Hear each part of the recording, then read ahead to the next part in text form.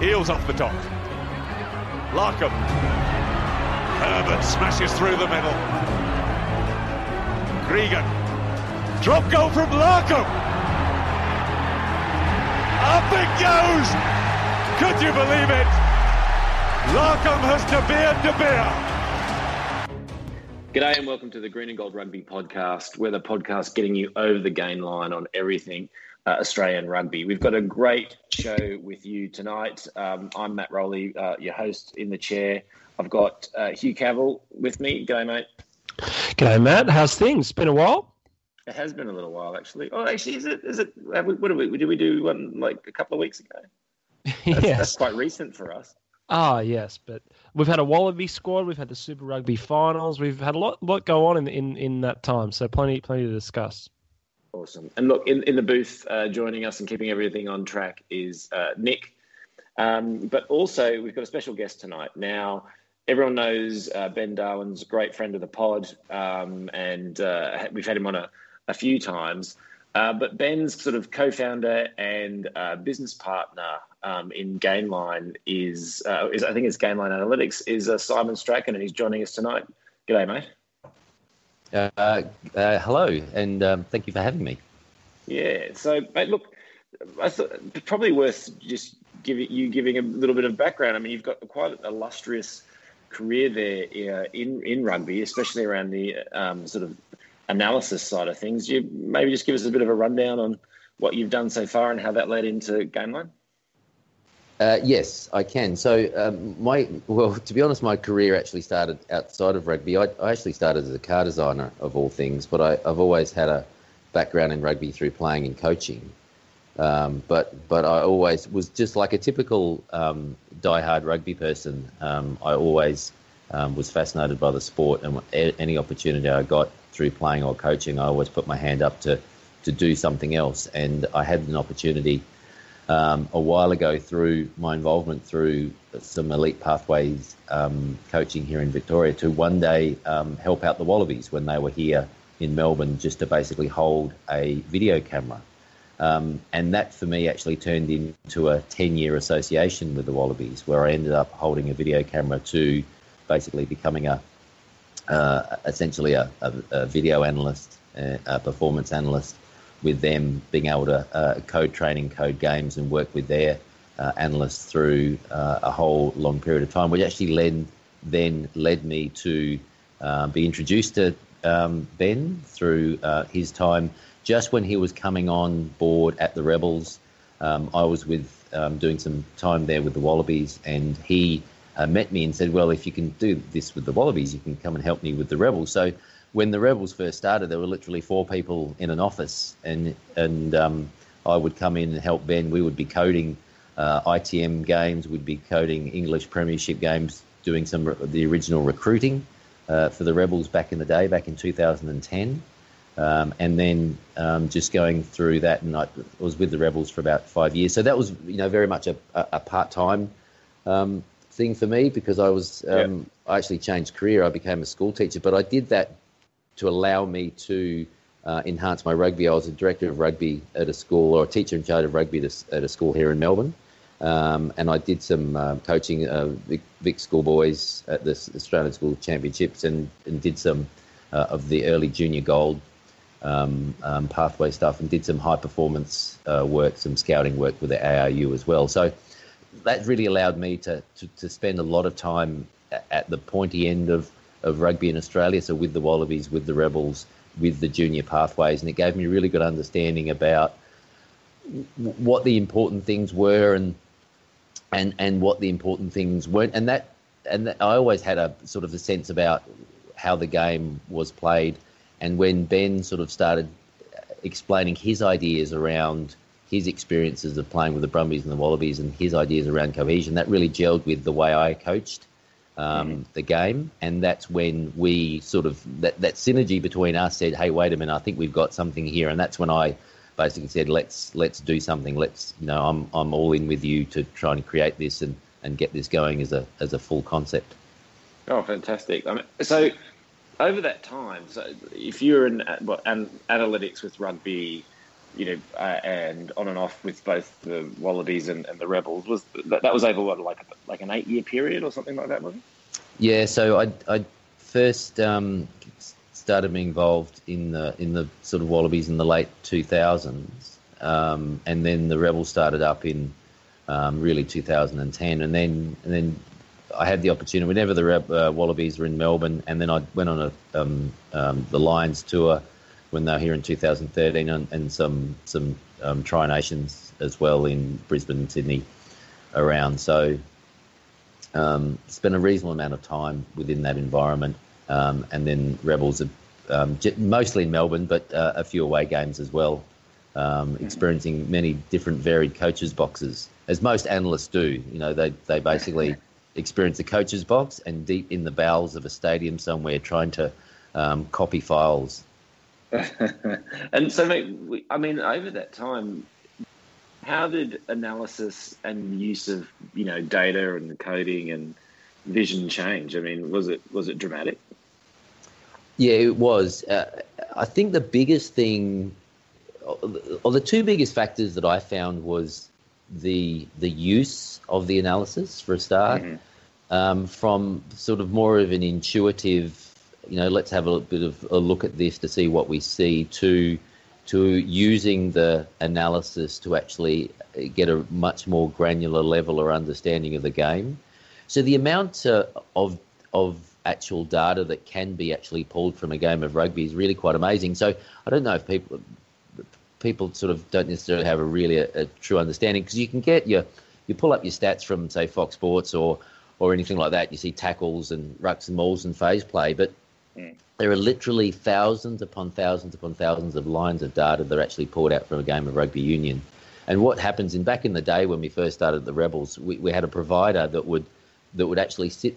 There would be there's a shed in New Zealand of sweaty New Zealand university students that would code the game, and they would only be able to do it in 15-minute stints because it's so intensive. And they would basically have thousands of lines of actually different activities. And they would be doing that all night, so for one particular game. And so 4 o'clock in the morning, you'd be emailed a particular file with all the code, and then you could actually review the game. And that would be, tackle left shoulder, tackle right shoulder, missed tackle, pass left, pass right, arrival at ruck, first, second, third, and down to the sort of the minutest detail. But in saying that, it's still ultimately through our lens, the way we look at the game now, through our lens of cohesion analytics, it's still just another version of the score. It's still sort of event data. So, it's still useful, but in some cases, you're still sort of looking for the nugget in all the data to say, what is the tiny little nugget we can find to give us an advantage in the end. And over the different, I guess, because if you started in the late sort of noughties, there's quite a few coaches you would have been involved with there. Are you able to give us a bit of an insight in the different styles of how those people would use it? Like, is there anybody who sticks out to you that, as far as who was an absolute data freak versus those who are maybe a bit more intuitive? In a way, without necessarily naming names, there are different coaches viewed sort of the performance or data analyst in different ways. Some coaches would say, go away and find me something. Find me something there. Find me something different that I could use. Other coaches would say, this is the way I want to play. I want you now to actually assist me in developing my game and assist me with the analysis to actually then communicate that to my players. This is the way I want to play it. Now I want you to go and look at the opposition and you get me as much on the opposition. So there were some coaches that were very confident in the way that they coached, and they wanted the analysis to basically then help them with their coaching from that respect. And other coaches that said, I want you to go and find something for me. Find that little hidden gem that I could potentially use in there. So, so different coaches had different styles in that respect. And would they look at oppositions equally? So by that I mean whether it's the coach or whether it's the different opposition, like in terms of their perceived sort of threat or strength? Like, did it matter who you were up against? Would that opposition get just as much kind of drilling into them, or how might that work differently when it comes to looking at competitors? Yeah, it really depended on, and this is again coming through spending time with different coaches, because when you had a different head coach, you often had different coaches underneath that particular coach. It really came down to if a particular coach, their job was to do the opposition analysis, what they wanted to look at. So it was sometimes horses for courses about how they wanted to look at and what they wanted to look at. So some coaches, when they did opposition analysis, they had a really good idea about what they wanted to do in their way, and they just said, I want you to look at X, Y, Z. Where other experiences I've seen is that I want you to go away and actually look at it that way. So what I found is the current Melbourne Rebels coach, Owen Toolan, he's had a lot of experience through Ireland, and he's spent a lot of time at the Rebels, because he actually took a lot of when I was there just at the end of my sort of tenure there, and when he was starting, he took a lot of that responsibility on, and he's a very good operator in that respect. So he knows a lot about the game, and he knows a lot about rugby, and he knows how to apply that from an analytical standpoint. And he had a really good relationship with the coaches, and the coaches had confidence in him in that way. And so it comes, and that's part of that relationship as well, whether the analyst is has that confidence from the coaches, whether the coach can just say, go do this, and they've got confidence in them, or they have to sort of spell it out.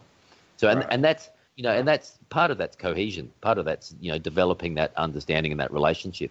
It's a bit like, so when I started with the Wallabies, it was Robbie Deans was the coach, and their analyst was a guy named Andrew Sullivan. Andrew Sullivan was with Robbie at the Crusaders, and then with the All Blacks, and then back with the Crusaders, and then with the Wallabies, because they had a way of working with each other. Right. And actually, you were just touching there on Robbie Deans, and look, tell me if you prefer not to go into it, but obviously you were there through that time. I don't know why I felt this or I thought that, but it seemed to me I was never quite sure with Robbie Deans how much analysis had gone into the opposition, or whether it was because there was always that mantra of sort of play what's in front of you. So say versus a Ewan McKenzie, where it seemed to me that Ewan McKenzie was always very much a plotter, depending on the team he was up against, especially when he was coaching the Tars, I think, and also the Reds. You'd see you could see a completely different game plan, and he'd quite often talk about that. Like, for example, how they look to continually frustrate the Chiefs by just basically not letting them play their game. And I always assumed there was a lot of analysis that went into that. With Robbie as a coach, my sense, and I and you might be able to tell me I was completely off beam in this. That whole play what's in front of you, we've got our game plan, we play like that. Or did he put as much competitive and competitive strategies in as anyone else? I think there's two things going on there, and I think and this is unfortunate, and this is where I'm going to put my cohesion hat on is that one of the issues that Robbie had as a coach, he came from an environment where, especially out of the Crusaders, as we've seen for the last 3 seasons, they've got this wonderful system that breeds players with an immense amount of understanding, just because of the nature of the way they come through their system and through Tasman, through Canterbury, into the Crusaders. That way, that they have this level of understanding, and so they didn't necessarily need a tremendous amount of extra work to go into them from all levels of rugby, where that's a completely different, not a completely different environment, a different environment to Australia, where it's not necessarily as a complete system in that way. So, and so potentially that may have been lacking, but from my particular role, I didn't necessarily see as much of those inner workings in that environment to actually understand how much of that nitty-gritty, granular level that Robbie and his assistants put into it. Simon, Hugh here, just quick question from me. You said a lot's changed in the last 10 years, and obviously in the time that you've been in. What's a statistic that you think is collected that might be public, one of the broader ones that is either overlooked or underrated for the regular punter? You know, I think blokes like us, we tend to look at missed tackles. We tend to look at, you know, maybe run meters, which is, you know, got plenty of issues with that stat. Is there a stat that you think is not looked at enough as a sort of an armchair analysis kind of stat for people to sound knowledgeable in the pub, or is there one you think's overworked? I think you know, it's funny you mentioned missed tackles. Like, missed tackles is often a red herring. I remember there was a time at the Rebels where Fanger had Nick Phipps had some of the worst missed tackle stats in the team. But the only reason he had the worst missed tackle stats, because he was a sweeper in defence, because the line was being broken so many times and he was struggling, he was trying to fill the gaps and actually make the last line of defence tackle, that his stat was actually saying that he was missing all the tackles, where in actual fact he was actually scrambling to try and make that last line of defence because the defensive line was so weak. So it actually made him look like a poor tackler. But in actual fact, it was a function of the whole team. And sort of Ben tells the same story. He said if he came away from a Wallabies test and had 0 tackles against his name, for him, he said that was good, because people chose not to attack down his channel, because basically, you know, people said, I'm not going to go down his channel because I'm not going to get anywhere. So for him, that was a plus in that way. So often that's why that, you know, those simple ones like missed tackles are often not necessarily looked at in the right, you know, the right way, in the right context. It's like it's like run meters for a fullback. Like you can kick back to the fullback. Yes, of course, you've got 50 meters to run before you actually run into anybody. Well, not 50 meters, but you know, so there's always going to be an exaggeration for run meters because of just the nature of your position or the nature of the context of what you're doing with it. Yeah, well, so I suppose what we were speaking about off air as well, to bring it into a more, you know, 2019 context.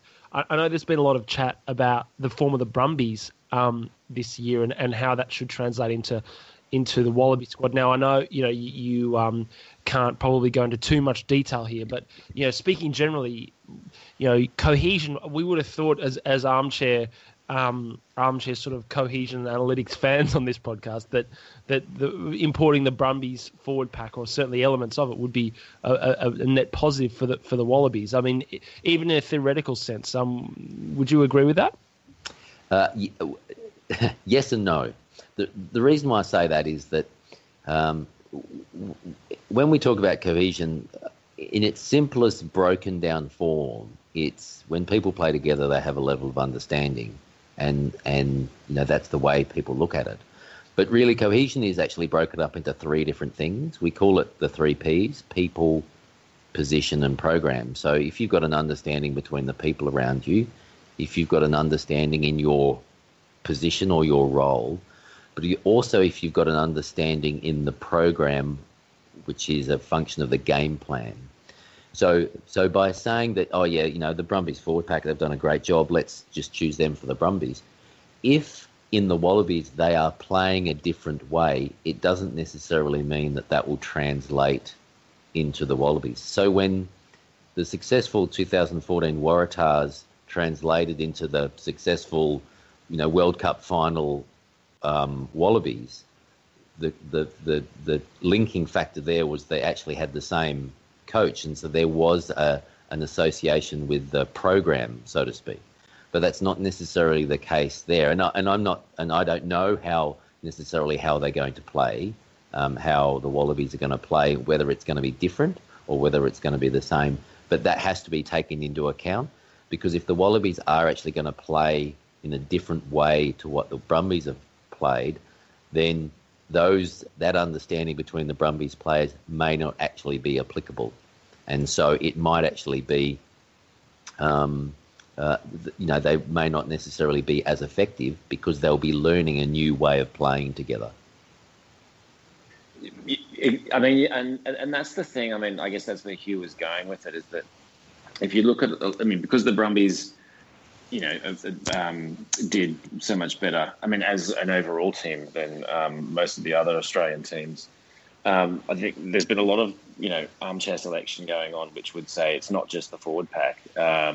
You should be looking at Christian Leali'ifano and a number of the other backs, and who are in some quite, instrumental positions in the team. But I guess all of us kind of have a pretty strong gut feel that that's probably not the direction Michael Cheika's going to be coming from if his last, whatever it is, 4 years of coaching the Wallabies are anything to go by. We're probably going to see a good run of the usual faces, which will make everybody outside of New South Wales groan. Is this then the way that you're talking about that? Is this sort of saying, well, look, actually, there's a fair bit of method in that. There's a fair bit of method in what other people might see as madness in terms of not changing it, because, if all of a sudden, whatever it is, into your kind of whatever it is, 4th or 5th years of the Cheika reign, suddenly kind of, shaking this up and going with a whole new 10 and a whole bunch of other positions, that's really going to be working against the cohesion.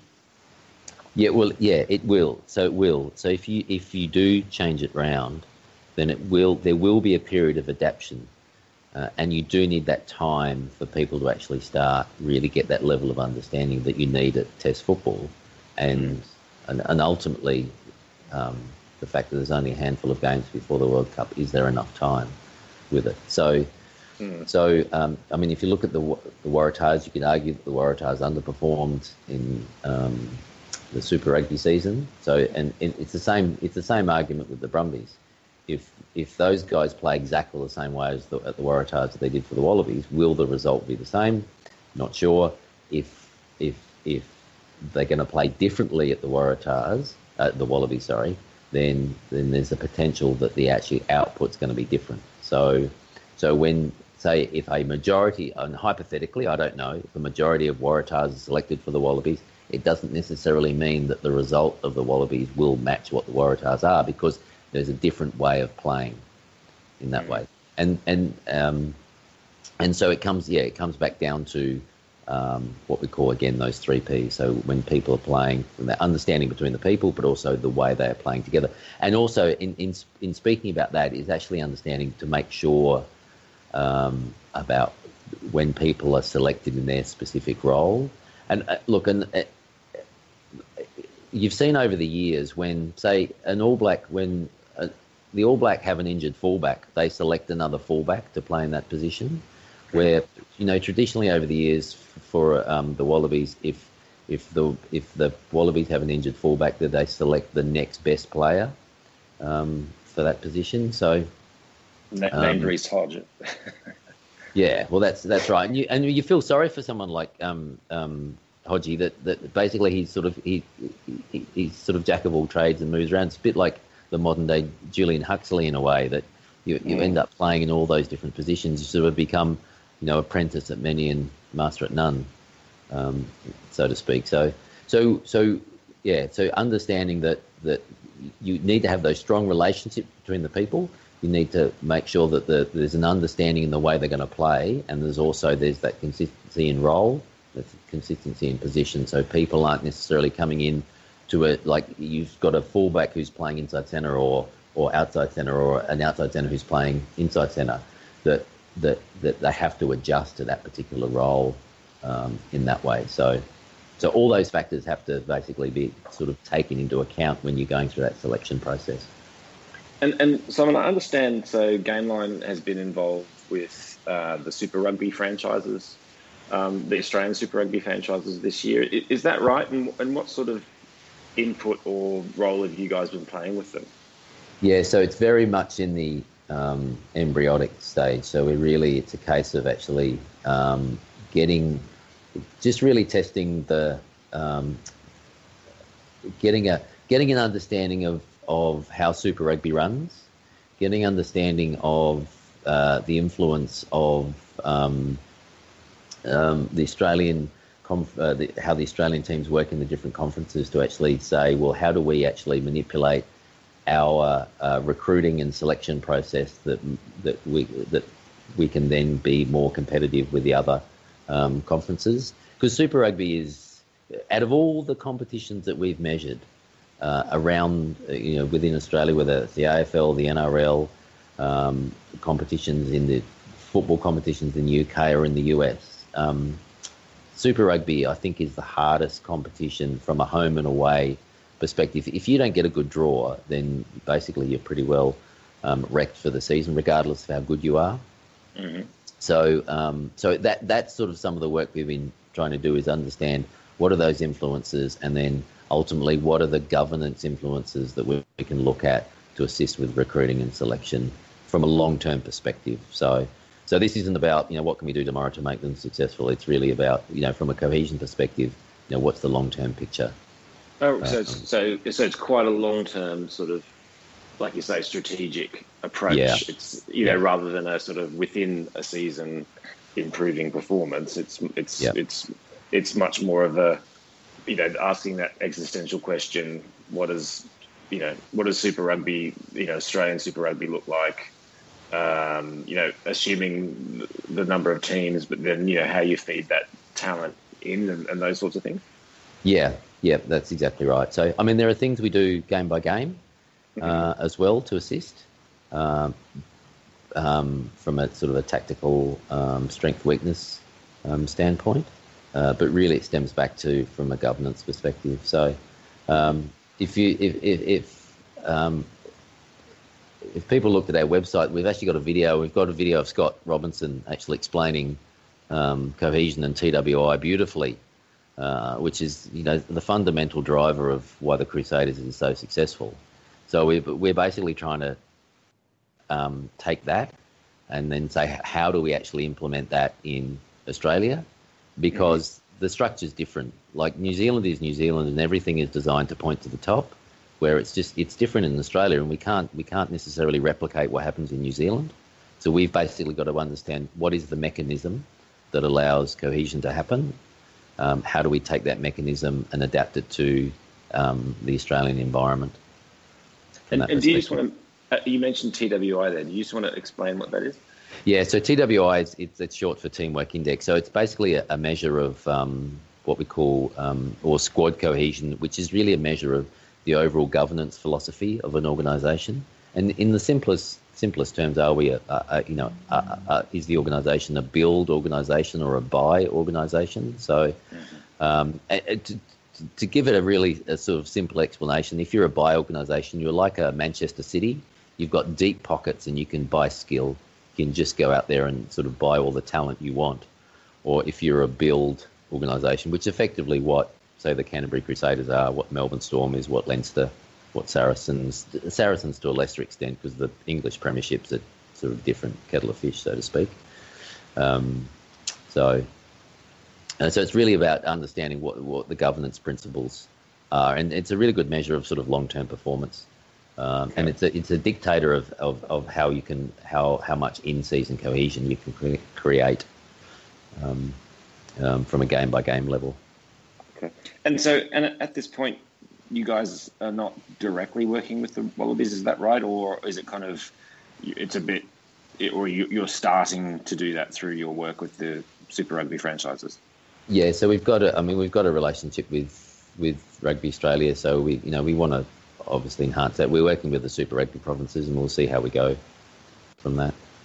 Okay, cool. And so that would mean, ideally for you guys then, in the future, when these sort of Wallaby squads will be putting together, cohesion would be a more of a part of that? Potentially. We hope so. Ultimately, we hope so. But look, in saying that, look, we know, we think cohesion is an important part of team performance. But in saying that, it is just one of the aspects of team performance, and it is just one of the layers that help in the decision-making process. That goes into ultimately how you put a squad together, how you select from a game-by-game level, and how to look at outcomes. So it's one of the many, many parts of the process that allow people to to select, to assess, and look at how a team's put together. So looking ahead then to this sort of shortened rugby championship and then into the World Cup, are there any, and now that we have an idea at least what our squad looks like, and I guess also, I mean, I was reading about, talking about the draw for the rugby championship, for example. We've got, two games at home. Are there any nuggets that kind of jump out to you that indicate one way or the other? So in terms of players who are available, or and or have been selected, or are there any other factors that you're looking at, if it's within our squad or others, that you think are interesting going in there, especially from your perspective, from a cohesion analysis perspective? Well, only that. The rise of from the rugby championship perspective, the rise of the Jaguares is an obvious one. It was always the plan, having effectively a Super Rugby team that has predominantly all internationals. Like you didn't have to be Einstein to work out that this was a development plan that was going to create a very cohesive Super Rugby team and ultimately a very cohesive Argentinian team as well. So there's an expectation that the performance out of Super Rugby is going to help the Jaguares, help the Pumas come the Rugby Championship and come the Rugby World Cup. And the issue is that obviously they've still got guys coming back from Europe, and it's going to come down to how well they choose those guys and bring them in, and whether or not they take specific roles, because ultimately there are more roles within the team that are much more important than others, from a cohesion standpoint. So, but then they've got the Rugby Championship to play to do that with, because I mean, the big scheme of things, the team that wins the Rugby Championship in a World Cup year, it's not necessarily it's not necessarily that's the team that people often remember. They remember who wins the World Cup. So there's a good opportunity for people to experiment. We've been the champions of the I think the last two rugby championships, leading into World Cups, and we saw how they ended up. So we probably need to cool our jets on that. Mate, that's been fantastic. Thank you so much for that. I think that's probably been quite enlightening for I know it has been for me. I'm sure for everybody else listening. Thank you so much for giving us the time tonight. Yeah, look, no worries. And I just want to say that. So, look, my experience as a performance analyst. Look, I have to admit there are lots of other guys that have done a much more proficient than me out there that have worked, and I've learnt off a lot of guys. So I was just lucky enough to be in the right place at the right time, which is really sort of good thing about our sport, that if you put your hand up enough times, you actually get some good gigs in that way. But it's led me into the world that I'm in now. So, so there's a lot of other really good analysts out there that are still plying their trade at the Wallabies and at the Super Rugby provinces that really know their stuff much better than from my experiences. Oh, well, then why the hell are we talking to you? Jeez. Okay. Well, that's right. Let's scrub this podcast, guys. We'll go get... Yeah. Wait, but no, I was always under the impression that the most knowledgeable people about rugby were randoms on the internet. I mean, it's basically founded our empire, isn't it? Yeah, exactly. Let's not start getting to where the people are at the top of their tree now. Like, that would completely knock this podcast out of the way. That's why there are no analysts on rugby chat rooms anymore. They can't compete. Mate, thank you so much. Thanks for the time, and we'll speak to you again sometime. No worries. Thanks, guys. Thanks, Simon. Great. Awesome to have Simon on there, friend of the pod with Gainline. I'm sure we'll get Ben on as well at some other time. But what'd you think about that, guys? Hugh, what was kind of like your big takeout? sort of. I thought it was really, really fascinating. Chat about just the world of that sort of analyst profession and how many people are out there in the type of work that's being done. Those sweaty sheds on the South Island of New Zealand, churning out code, which I find fascinating, and then the use of those statistics in selection. Which is really fascinating. So, yeah, I was very interested in the bulk of that conversation. A bit of a shame we couldn't get into a bit more details around coaches and players and that sort of thing. But I understand that they're a working company and they've got these contracts. So naming names is probably not a particularly wise career decision for them. It was interesting nonetheless. No, it was indeed. Yeah, I mean, trying to drill into each of those names, because not only have they worked with those people, they might well want to work with them in the future. So you most definitely don't want to shut any doors on yourself, I would imagine. I thought the really interesting comment there that he made was about how, the sort of the stats that we all kind of try and pour into, and we don't even have, obviously, the full stats that those sorts of analysts will look at. As he said, it probably just another way of telling you what the score was versus getting into some sort of high level thing, which is obviously where that whole cohesion comes from, where you might actually get into some sort of something that's a little bit more predictive, which I think is a good way of thinking about it. But anyway, look, one of the things there that we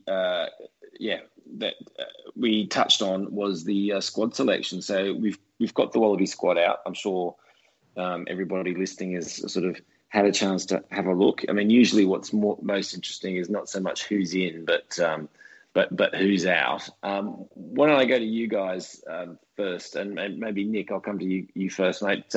What was something you liked about that squad, and what was something you didn't?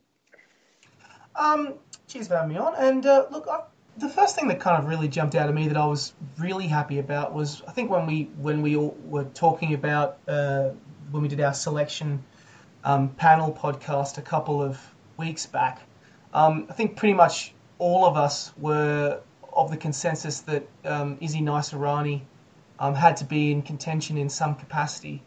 And it's really nice to see him named in that squad and to see him under consideration. And I really do hope that he gets the chance to wear Wallaby gold in South Africa, because I know he's been on Cheika's radar for a very long time. I know probably due to ineligibility he has until now, but it's really good to see him in that squad and have him around. That's kind of the real one that I quite enjoyed seeing. And the one that really did surprise me is, because I think it surprised a lot of people, was Nick Phipps not being in the squad. Because I know that Cheika has often really liked going to Phipps as a player to kind of really finish off games and be a strong finisher to complement Genia. So the decision to have him out and instead have the likes of Joe Powell and Nick White in the squad instead is an interesting move, because it flies in the face of what Simon has been talking about around cohesion. Cheika's probably been using Phipps for a while, and now to have White back in the squad coming over from Exeter, it's a bit of an interesting squad selection when it comes to cohesion. Yeah, I think that's definitely one of the ones that, I guess, when I was alluding to the Waratah usuals that you see in there, Nick Phipps is one of the backup half-backs is usually a bit of a go-to. So I think that was a bit of a surprise. I don't know if that says that, with Nick White moving back to Australia and Nick Phipps moving on, that maybe is Cheika looking to the next few years. That was definitely a bit of a curveball.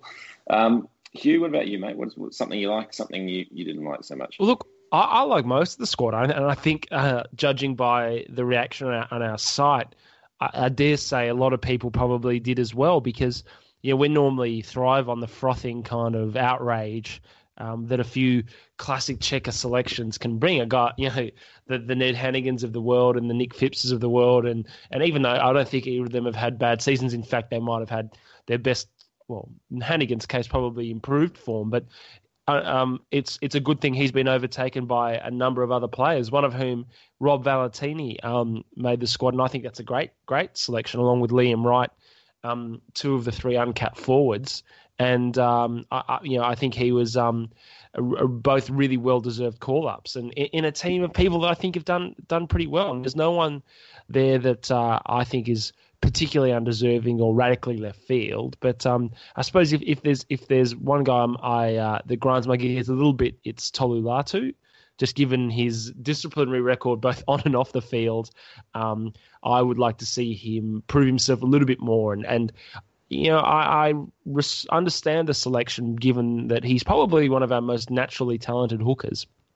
And I think I've cited a few times on this. His 30-odd minutes off the bench against Ireland in Sydney was the best I've seen from a bench hooker in a long time for the Wallabies. And he was everywhere in that stint. But unfortunately, that form is a bit erratic on his part. But he's got it at his best. But he just has a habit of giving away penalties, yellow cards, suspensions, and obviously there's some off-field issues as well. So I thought someone like Damien Fitzpatrick or Matt Murphy or the Brendan Pangamosa might have been better options. But look, I mean, if the third string hooker is all we're getting our hackles up about, then it shows it must be a pretty good squad if that's the only fault I can find. Yeah, I mean, look, in this couple of things that you mentioned there, I mean, you're right. I think Ned Hannigan, now, if you don't believe he should ever have been near the Wallabies squad, then, then you what I'm about to say won't make any sense to you anyway. But if taking the sense that, look, he's basically spent the last, 2 or 3 seasons playing in and around the Wallabies, I think you mentioned it. I think he probably had his best season this season in the Waratahs. But one of the other names in there that I guess is kind of displacing him as a kind of both back rower / second rower is Luke Jones coming back. And I don't know, that's for me probably where I see, rather than a Valentini, it's probably more like the utility Luke Jones that I feel has been probably selected over Hannigan. And actually, by now, Luke Jones only ever had 3 tests. So versus a Hannigan who must have racked up, I don't know, was he racked up maybe 15 or 20 tests by now? So anyway, that's if you're in the logic of of Hannigan having been in and around the squad for so long, then that's probably what's probably even more shocking, or is a shock from that perspective. I think from the Tolu Latu selection there, again, reading Cheika, if you remember him being on our podcast a few months back, and how he was sort of talking about what really, really he loves seeing in a player is that aggression. And I think that's what he sees with Latu. You're right, both the skill sets, also, his ability over the ball as a jackler is quite phenomenal. But then I think Cheika really likes that aggression. And yes, we all know that Latu goes too far, but I think Cheika likes having a bit of mongrel about them. And we've all talked about in the past how that can go too far. But I think that probably is also kind of sat in Latu's favour there. I mean, one of the people we haven't talked about, I haven't seen enough of the internets to have seen any blow up or not, is that there is a Cooper in the squad, but it's not Quade. How big's the reaction been, Nick? And I know you've probably seen in the Daily News replies. Are people over it or not? Well, look, I myself don't have any issues really with AAC being back in the squad. Because, I mean, if you have a 117 Test veteran who is still, he had a pretty decent season with the Tars, all things considered, you must take advantage of that. And, I mean, I think that I'd be curious to see how he goes in South Africa. Whether, pundits who complain about him being in the squad have any, will be proven right or not. For me personally, though, I mean, considering there are, it is an interesting backline selection, and there is a lot of, younger players who are still, getting the hang of things. You've got your likes of your Jack Maddoxes and your Tom Banks in there as well. To have someone like AAC around and kind of teaching that level of cohesion and getting that sense of it is something I think is personally beneficial. I mean, I was actually more probably talking about the other Cooper, which is the Quade Cooper, who's been left out. What do you reckon, Hugh? Are we going to be ruining that? The media broadly, it was a bit of a headline grabber in a squad that didn't have a huge amount of things to talk about. That one was a bit of a something to get a bit clickbait, really, because most people that have watched the season know that Cooper, his form has probably declined in the last 6 to 8 weeks of the comp, and Christian Leali'ifano went past him again. That with that Brumbies late season form, and the way that he was directing that backline around the field, basically meant it was a bit of a no-brainer that once you decided we were only going to have 2 5/8s, then they were the logical 2 to have. Now, does that mean Quade Cooper doesn't come in if there's an injury? Well, I think that's could well happen, and obviously Leali'ifano is fairly injury prone, and there's a few other guys in that back line that are injury prone as well. So I wouldn't rule anything out, but I think if you look at our back line and the amount of tests that have been played by everyone in it, it's actually a really experienced unit, and a guy like Ashley Cooper in a World Cup year might be one of those sort of plays. And so, look, I'm no great fan of him on the field at his current age, but I can't deny what he might bring to the wider group, and he's just a reliable guy to have there as a backup. I think he's that type of player that, as much as he's about 45, if someone goes down, I back him to get in and do a job, and it won't let the side down. So that'll be interesting to keep an eye on. But still got a couple of weeks until that first game, and a lot can go on in the next couple of weeks, but I think all eyes, and we're all waiting now on that first 15 and to see if there's any surprises, and if Michael Cheika can spring any left field picks on us, because certainly we've got no David Pocock and we've got no Israel Folau, so there's a few selection challenges there, and a few big calls might need to be made. Yeah, look, I think areas that are going to be really fascinating to see. I think the back three is going to be interesting. You look at some of the experience that's out there in the back lines. So, like Matt Tamula on 42 tests, Adam Ashley Cooper, 117, Kurtley Beale, 83, Bernard Foley, 68, Will Genia, 100. They're quite remarkable. Even your Reece Hodges, he's got 33 tests under his belt now. Marika Koroibete, you can say, but then it's, and sorry, I should have said Tavita Kurudrani, 58 tests. So just about everywhere apart from the back three, you've got some really, really good numbers. Then Daly Haylett-Petty, okay, there's 31 tests in there, but pretty soon you're getting out to sort of the Marika Koroibete 20 tests. And then you get to the sort of Jack Maddox on 7. And interestingly enough, Nick White, for the amount of time he spent around the Wallabies, 22 tests. So it drops away a little bit there. Tom Banks, we also like the look of, only 3 tests. So when you start to get to those back three, it starts to get a little bit thin. I think what's actually quite exciting in a way, I guess we've been liberated from it, is, as you say, without any David Pocock as, tempting anybody. Michael Hooper, 91 tests now, by the way. That's just that's amazing for a guy who's only 27.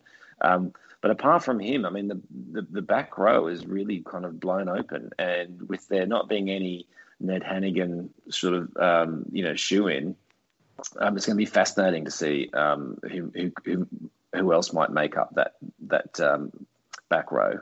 Probably Jack Dempsey's probably got a pretty good look in, although he's only got 10 tests in his name.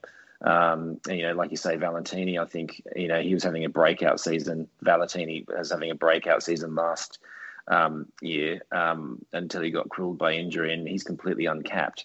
So some very interesting choices that need to be made there in and around that back row. And, then you've got also Liam Wright along for the ride, and he's also uncapped. So some interesting choices that I think are going to line up there when we finally see the the squad, a smaller squad come through.